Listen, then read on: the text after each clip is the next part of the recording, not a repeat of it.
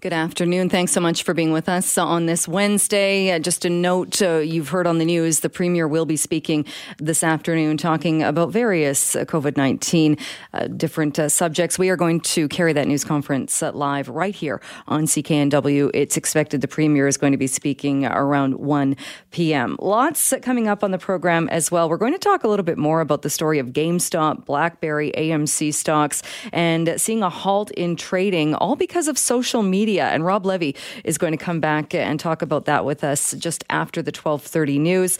Also going to talk about vaccine rollout in this country and where things stand as far as Canadians getting the vaccine, and strengthening regulations when it comes to smoking outdoors. That is something we are seeing in Port Coquitlam, and the mayor of Port Coquitlam joins us in the final hour of the program.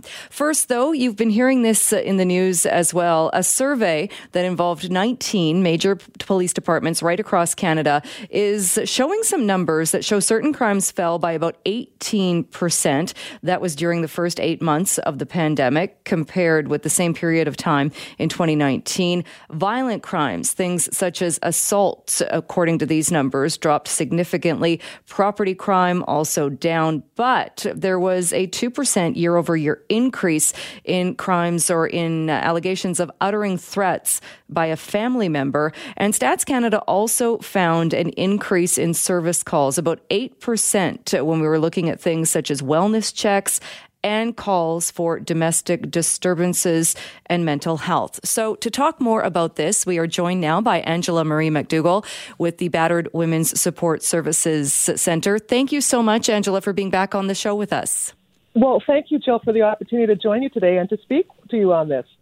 My guess is, unfortunately, you weren't surprised by these numbers. Not surprised at all. We've seen these. Vancouver Police Department released some statistics earlier this year, or I guess at the end of last year, I should say. And we've been monitoring this for ourselves, in terms of our stats, and then what we see with our colleagues, and in other jurisdictions within Canada. So not surprised at all. In terms of what the police have seen, which represents a significantly less than what organizations are seeing across the province and in Canada that are serving women around violence. Right. And I wanted to ask you that because when you look at the numbers, and again, these are the Statistics Canada numbers saying 8% the calls for wellness checks and an increase in domestic disturbances, but those are only the people that actually called. So do you have any idea what that increase actually represents? Mm-hmm. Yeah. So there has been some studies done in previous years. Generally, we don't have that information about COVID times yet. But the studies done in previous years saw that around between 3 and 10% of sexual assaults, for example, were reported to the police, and about 10 to 25% of of intimate partner violence, domestic violence, was reported to the police. And so, for the most part, victims, survivors, were not calling the police as their first choice. They were reaching out to a friend or a family member or to a women's organization, a transition house, a frontline service, anti-violence organization, victim service organization would be their first choice. Right, because it's hard to imagine being in a scenario, if you need help, you're the victim of a domestic assault, but you're under lockdown or you're stuck at home, you're working from home, calling and asking for help. Where do you go? So, we've been really monitoring this since March when COVID hit, and we scaled up our crisis line to 24/7 in order to be prepared for what we knew was going to be an increase in calls, and it ended up being that. We saw at different times over the first few months up to 415% increases. We've plateaued now, but we are certainly way up in terms of calls than in previous years, also taking into consideration that we've increased our hours. So what is happening is that women are reaching out, actually, finding ways to connect. And what really helped was getting the word out, like through programs like yours, and through other sources of media, including social media, and that was really, really important because And also services when, once everybody was able to figure out how they were going to modify their services, under COVID, many organizations, including us, created more ways for victim survivors to connect. So including text, email, and then, of course, crisis line service and hours increased. So everybody, that I talk to has seen an increase in calls. And that, has a lot to do with the accessibility. We've made the services more accessible through the virtual environment. And then we think that's a really good thing, that we've all modified our services in order to respond to this need. And, I'm always just so amazed that how many women under really scary living situations with boyfriends, husbands, intimate partners have managed to leave under really, really incredibly scary circumstances with a lot of isolation, have found a way out and have done that with the support of an organization. So that's something that we want to continue doing and being available. And the police play a role in that for sure, but not every single victim wants to involve the police because that's a whole other thing in terms of the criminal legal system. And there's lots of challenges with that, that we continue to try and address and redress. And we definitely need a community-based response. If I may say another thing about the wellness checks, and we've been paying a lot of attention to wellness checks, haven't we? Yeah, yes, we have. Yes, and that is, I think, a part of service provision that we want to really take a really good, close look at. And we've heard, of course, from law enforcement, police services themselves, that they actually don't want to be involved in that. They'd prefer not to have to do that. But we haven't figured that out as a society yet about how we're going to meet the needs of folks that are having, struggles with mental health, and COVID has challenged all of our mental health. I mean, really. And so it wouldn't be a surprise that would be an increase in calls at this time because of how difficult it's been in recent times. And so we definitely want to find more community-based responses to those kinds of health concerns. And thinking about how to, thinking about that and wanting to make sure that everybody's safe in that, and not wanting to pick the biggest, tool in our toolkit, in terms of, sometimes police can be that big, tool. And we've seen certainly killings of people who have had mental health concerns, and we've seen, I think, 2 or 3 in 2021 already in Vancouver. So this is something that we have to look at, and that's something that I know we are working on with a number of different folks, including police. All right. Trying to find community-based responses. All right. Well, I'm sure we will talk about this again. Angela, we'll leave it there for today, but thanks again so much for making some time for us. I'm so grateful for this time. Thank you, Jill. Well, there's been a story in the news, Cass. You've likely heard it. A Vancouver police officer suffers a broken leg after an assault that took place. And this happened at the Vancouver courthouse, the main courthouse at 800 Hornby. Well, let's find out a little bit more about what happened. Constable Tanya Visentin joins me now, Vancouver Police Department Media Relations Officer. Thank you so much for being with us. Hi, Jill. Thanks for having me. Tell us a bit more. What happened? Yeah, so yesterday afternoon, a 53-year-old man walked into the Vancouver Law Courts at 800 Hornby Street without a mask. The on-duty sheriffs there asked him to either put on a mask or leave the building, but the man allegedly refused, and he also refused to leave the building. We had 2 officers in the building there on an unrelated matter. I believe they were there for court, and they were alerted of the incident, and they went over and they told the man about, the mask policy that's been around for the past few months now. The man was argumentative. He was physically aggressive with police. He kicked one of our officers. He attempted to reach for one of our officers' firearms. And while they were all in this scuffle, this suspect fell on the officer, breaking his leg. So, this is something that totally could have been avoided. It was senseless. There was no regard for the provisions set out by our provincial health officer. I mean, it's not news, right? This isn't news anymore to wear a mask. So it definitely could have been avoided. So now he'll be facing charges. I understand charges have been laid at this point, and this might be new. I think we've confirmed that he has been charged with aggravated assault of a peace officer, assaulting a peace officer, and attempting to disarm a peace officer, which sound like pretty serious charges. Oh, for sure. Very serious. It was a very serious situation. And of course, anytime somebody tries to reach for one of our officers' guns, that's a very serious situation as lives are at risk. Has this happened more often, or have you heard of police officers being in situations where they've told people about the mask rules and been confronted? It is something we are seeing. People are defying these rules, whether it be hosting large parties or, just not wearing a mask in indoor spaces. And like I said before, this isn't a new thing. This is something that we constantly hear our provincial officer talk about, and this is now mandated. We need to wear masks inside public spaces. And if you can't do that, then you need to leave the building. So were all of the officers wearing masks? Yes, I believe they were. What does this say as far as the dangers that first responders are put in?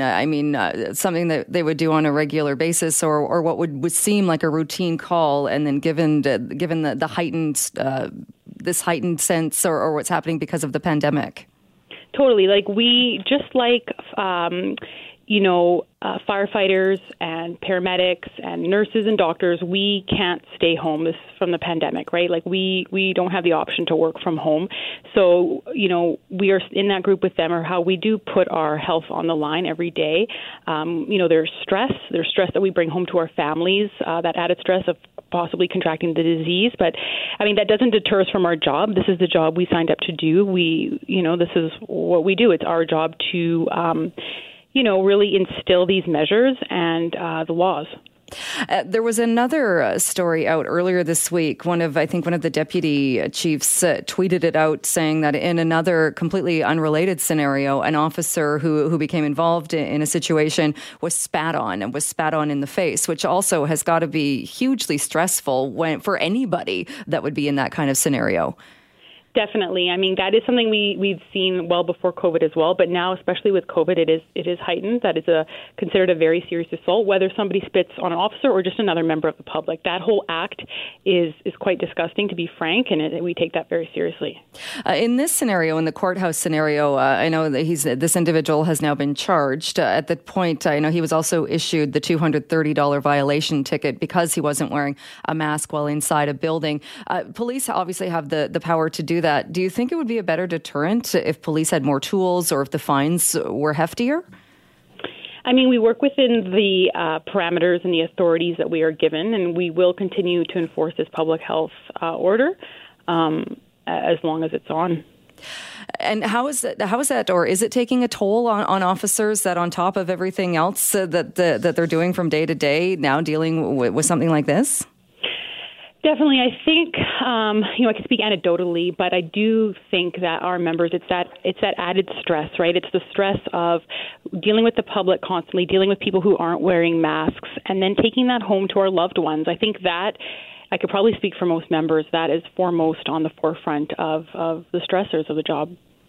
All right. And as for the officer, and you touched on this pretty major injury that he suffered, a broken leg. Any idea how long this officer is going to be off work? No, it could be several months. All right. Constable Visinton, always good to talk with you. Thank you so much for joining us. Thanks, Jill. That is Constable Tanya Visinton. She is with the Vancouver Police Department, the Media Relations Officer with the Vancouver Police Department. Thanks for being with us. Well, earlier today, stocks of GameStop, BlackBerry, and AMC Entertainment Holdings all saw trading halts. And that was while we saw some continued volatility, widely attributed to chatter on social media. So how did this all happen? Let's bring in Rob Levy, who is our CKNW business analyst, to break it down a bit further. Rob, thanks so much for doing this. No problem, Jill. Nice to be with you. Well, it seems like such a strange story. So how did this all come about? It is a strange story. It's a bit of a head scratcher, and it has parallels to ones that we talked about over the last year, like companies like Hertz. These almost on their death throes, nobody using them anymore, obsolete micro cap stocks. With maybe the exception of BlackBerry because of a little Canadian pride, but these aren't necessarily your mainstream run-of-the-mill stocks that everybody's trading, but they're becoming that the way, as you said, it had message boards, Wall Street bets, Reddit traders promoting these companies and pouring investment dollars into them. So it is a bit of an anomaly from that perspective that, these names that shouldn't be your front of headline stocks are becoming front of headline stocks. So how long did it take then for this to be happening before somebody realized, hey, something's wrong here? And I'm guessing that's what led to the halting of the trading. So we've seen that instance over the past couple of days in all these names, and it's because of the volatility that we're seeing in these markets and how quickly these stocks are going up. But GameStop is probably the most talked about one, and sort of the anomalous activity that's taking place in there. What we're seeing is a company that was a brick and mortar video game store that something like 7 of their last 8 quarters has actually lost money. So it was a losing money business and didn't have a lot of trading. And it started this year as one of the most shorted stocks, meaning big Wall Street money managers have borrowed the stock to bet on it going down, and it's actually trading higher. What's happened in this instance is people who are trading on chat rooms, they call them chat room traders or retail investors that have now easier access in the last decade to trading stock markets through just using a smartphone, are getting behind this stock and buying it because they see an opportunity for it to go exponentially higher, which we've seen, and it's created what they call in the markets a short squeeze. And the only thing that regulators can do is take a break and hit the pause button and halt trading for a minute. But as you said, it's a bit of a problem because there's a bit of a wackiness or maybe a lack of reality from where the stock is priced at and its actual fundamental values that just leaves people sitting on the sidelines kind of scratching their head and saying, Yeah, a lot of that happening, I think. Does it show another issue, though, in that these ones took off so fast and stayed so high for a couple of days that those red flags went off? But is this something then, does this point to that this could be happening elsewhere, but if you keep it just below that level of detection, you can continue doing that? Well, it's certainly, these stocks have been targeted for a reason, and it gets very technical, but as one of the examples, that's GameStop, because it was so shorted, what these players, these small-time retail investors that have amassed together to create buyers for this stock, have created, in essence, what they call a short squeeze. So when they start buying the stock and bidding up the stock, and they're using leverage plays in which to do that, buying option contracts, which allows them to take on a bigger position, but also at significantly higher risk, then creates buying for the stock and then forces these people who had shorted the stock out of their position. So it's very targeted in terms of the companies that they're approaching. Another one being BlackBerry for a Canadian stock that they've gone after. And it's interesting because even BlackBerry's come out with a press release, and there's been some very positive stories around BlackBerry ever since they got out of the smartphone and hardware business, like their proprietary technologies and what they're doing. They've announced partnerships with Amazon or even Chinese company Baidu to do smart driving in cars.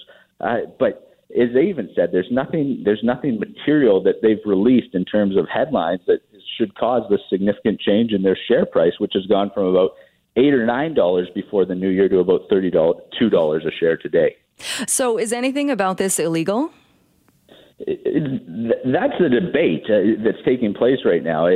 Regulators might see if something's going on that's similar to maybe a pump and dump scheme, because you've got people on these chat rooms, and maybe this is where regulation will come from, but nothing clear-cut yet in terms of what they're doing. Is it illegal? But using these chat rooms to maybe pump up stocks, get momentum into the trade, and then people to profit for it.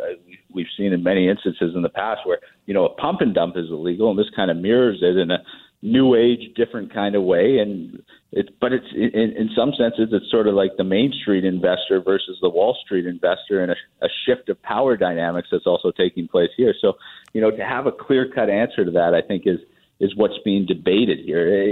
It's almost more so because who knows how long this party is going to last, if it goes on for another week or if it goes on for another couple months. But the risk that's taking place here is almost the bigger phenomenon, because these young sort of retail investors, or you assume they're young retail investors, but individual investors that are throwing so much money behind these companies that should be fundamentally worth significantly less than what they're trading for today. And would you call that a day trader, or is it a totally different thing? No, that's exactly what it is. And this phenomenon, it popped up at the beginning of the pandemic, and people related it to the idea that there was no sports betting going on. So where was a place to stay at home and gamble other than the stock market? So you saw a lot of entry into the stock market. In the U.S., there's many more of them than the opportunities in Canada, but it's trading accounts like Robinhood or E-Trade and Ameritrade, where it's easy to trade from your smartphone and, pick and buy stocks. And that's exactly what they are. People who are, working from home find themselves with more time on their hands and maybe addicted to a new way of gambling and less what it used to be, which was, picking good companies and saving and investing for the long term and retirement. Well, it's definitely interesting to watch and see how this is unfolding. Rob, thank you so much for joining us to break it down. I appreciate your time. Yeah, no problem, Jill. Nice to chat with you.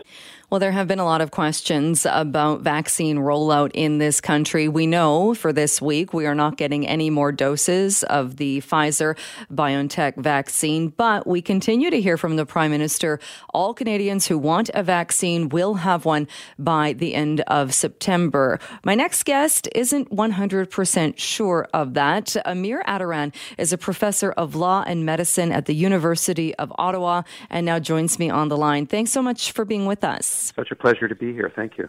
Well, a lot of people have been following along with what's happening with vaccine rollout. We know in Canada right now we are not receiving any of the Pfizer-BioNTech doses. What are your thoughts as far as how Canada secured contracts and where we are right now? Canada is in a very great amount of danger and trouble, to be completely frank about it, because we do not have large quantities of vaccines arriving anytime soon. Between now and the end of March, this country is getting only 6 million doses in total. And to put that in context, that's about as many doses as the United States rolls out to its people every 4 days. So we're very far behind.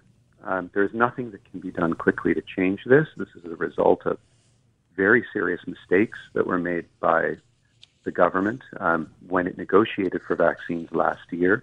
It simply left it too late. It simply delayed negotiating and signing deals with vaccine suppliers, in some cases months later than other countries did. And everyone knows how that works. If you are placing your order late, you're also going to be served late.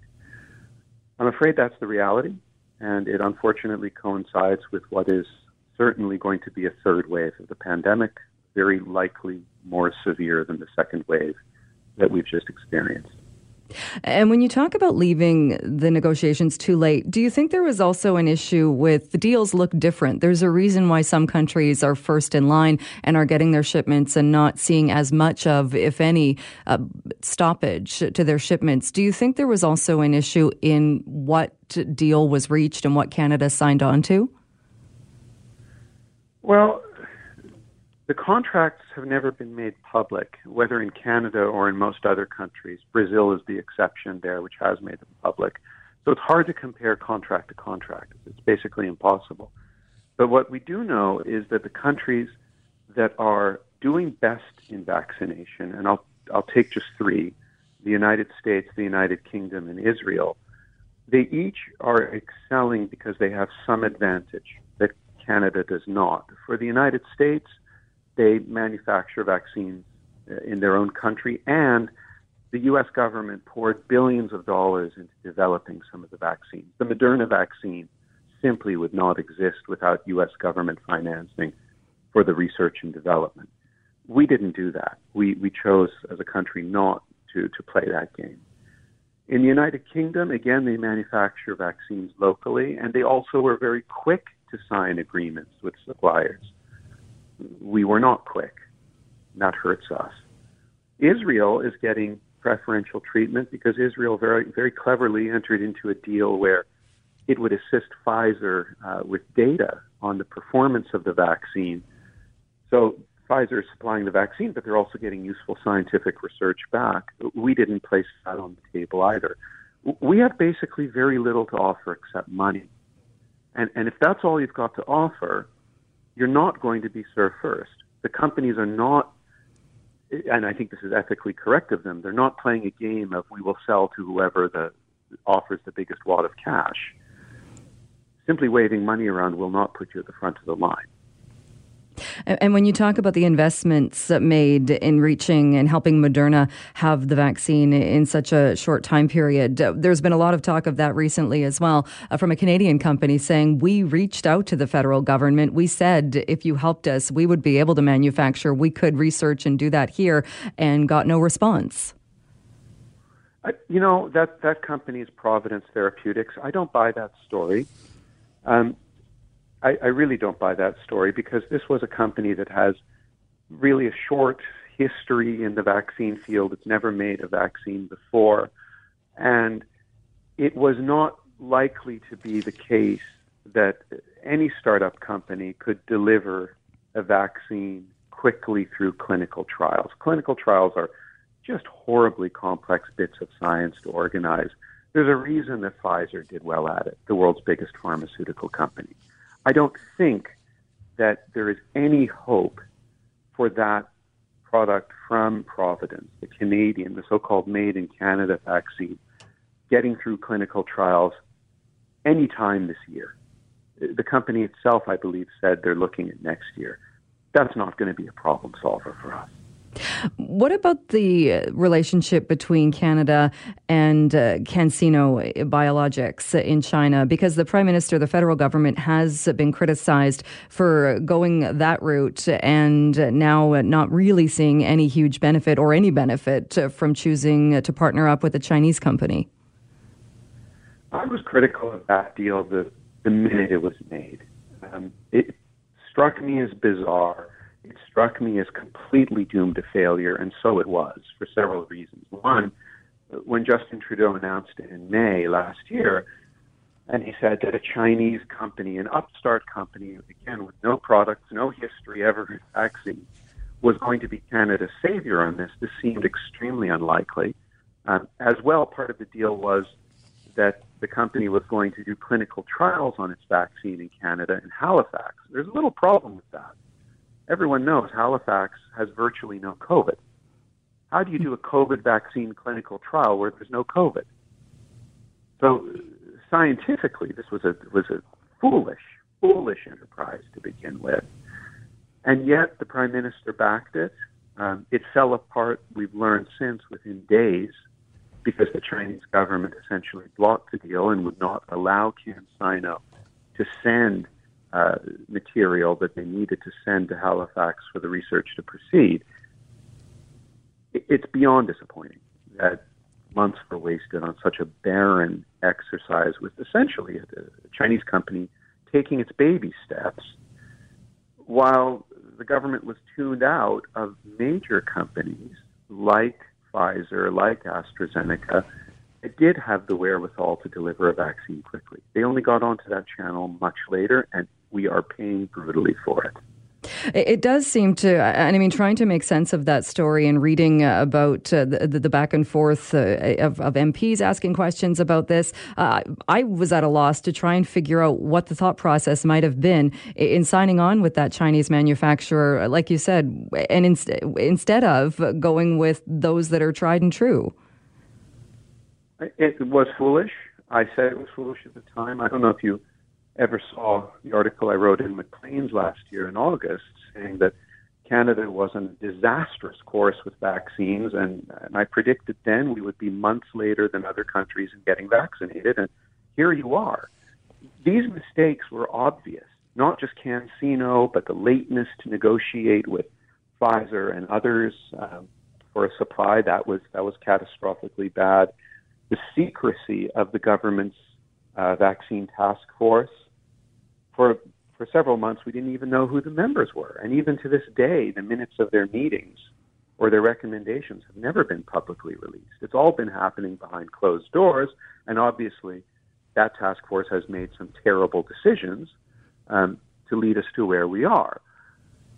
I'm afraid this is one of those cases where not just one thing went wrong, but many things went wrong. And now Canada is in desperate trouble because of that. And there is really no quick way out. Remember that at the next election, please, because pandemics will happen again and again. And to get through them, you need a government that's scientifically competent. And it hurts me to say this, but as somebody who was born American and studied in the United States, studied in the UK at Oxford, worked in the pharmaceutical industry in Switzerland, but now, of course, has a home in Canada. Of the countries I've named, Canada is by far the scientifically most backwards. And that is the result of decisions made by conservatives and liberals alike that has gutted the ability of government to really move sensibly in the face of scientific challenges. And now look what it's costing us.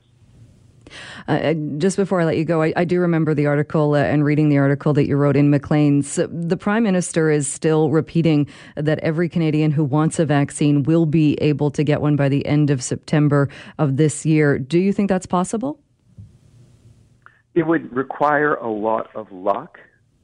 The only way that's possible is if there is no supply disruption again, such as there is right now with Pfizer. As you know, Canada's getting no Pfizer vaccines this week and very much less than what was expected in coming weeks. You'd have to have no supply disruptions of that kind again. You'd have to have the Johnson & Johnson vaccine pass through clinical trials successfully. We'll get a result on that, I hope, within days. You'd have to get some of the AstraZeneca supply, which right now is being fought over between Britain and the European Union very heatedly, perhaps making it such that there's none for Canada. If all of those things turn right, yes, then perhaps Canadians will get vaccinated by the end of the summer, early fall. But I don't count on those things going right. And even if they do, we will be behind very, very many other places. The United States expects to finish vaccinating the general population in August. That is the same time that Ottawa, where I live and Justin Trudeau lives, will be starting general vaccination. So even on that timeline that Prime Minister has promised, it places us very, very late relative to other places. All right, Amir Attaran, we'll leave it there for today. Thank you so much for joining us. I really appreciate the time with you. Thank you for having me.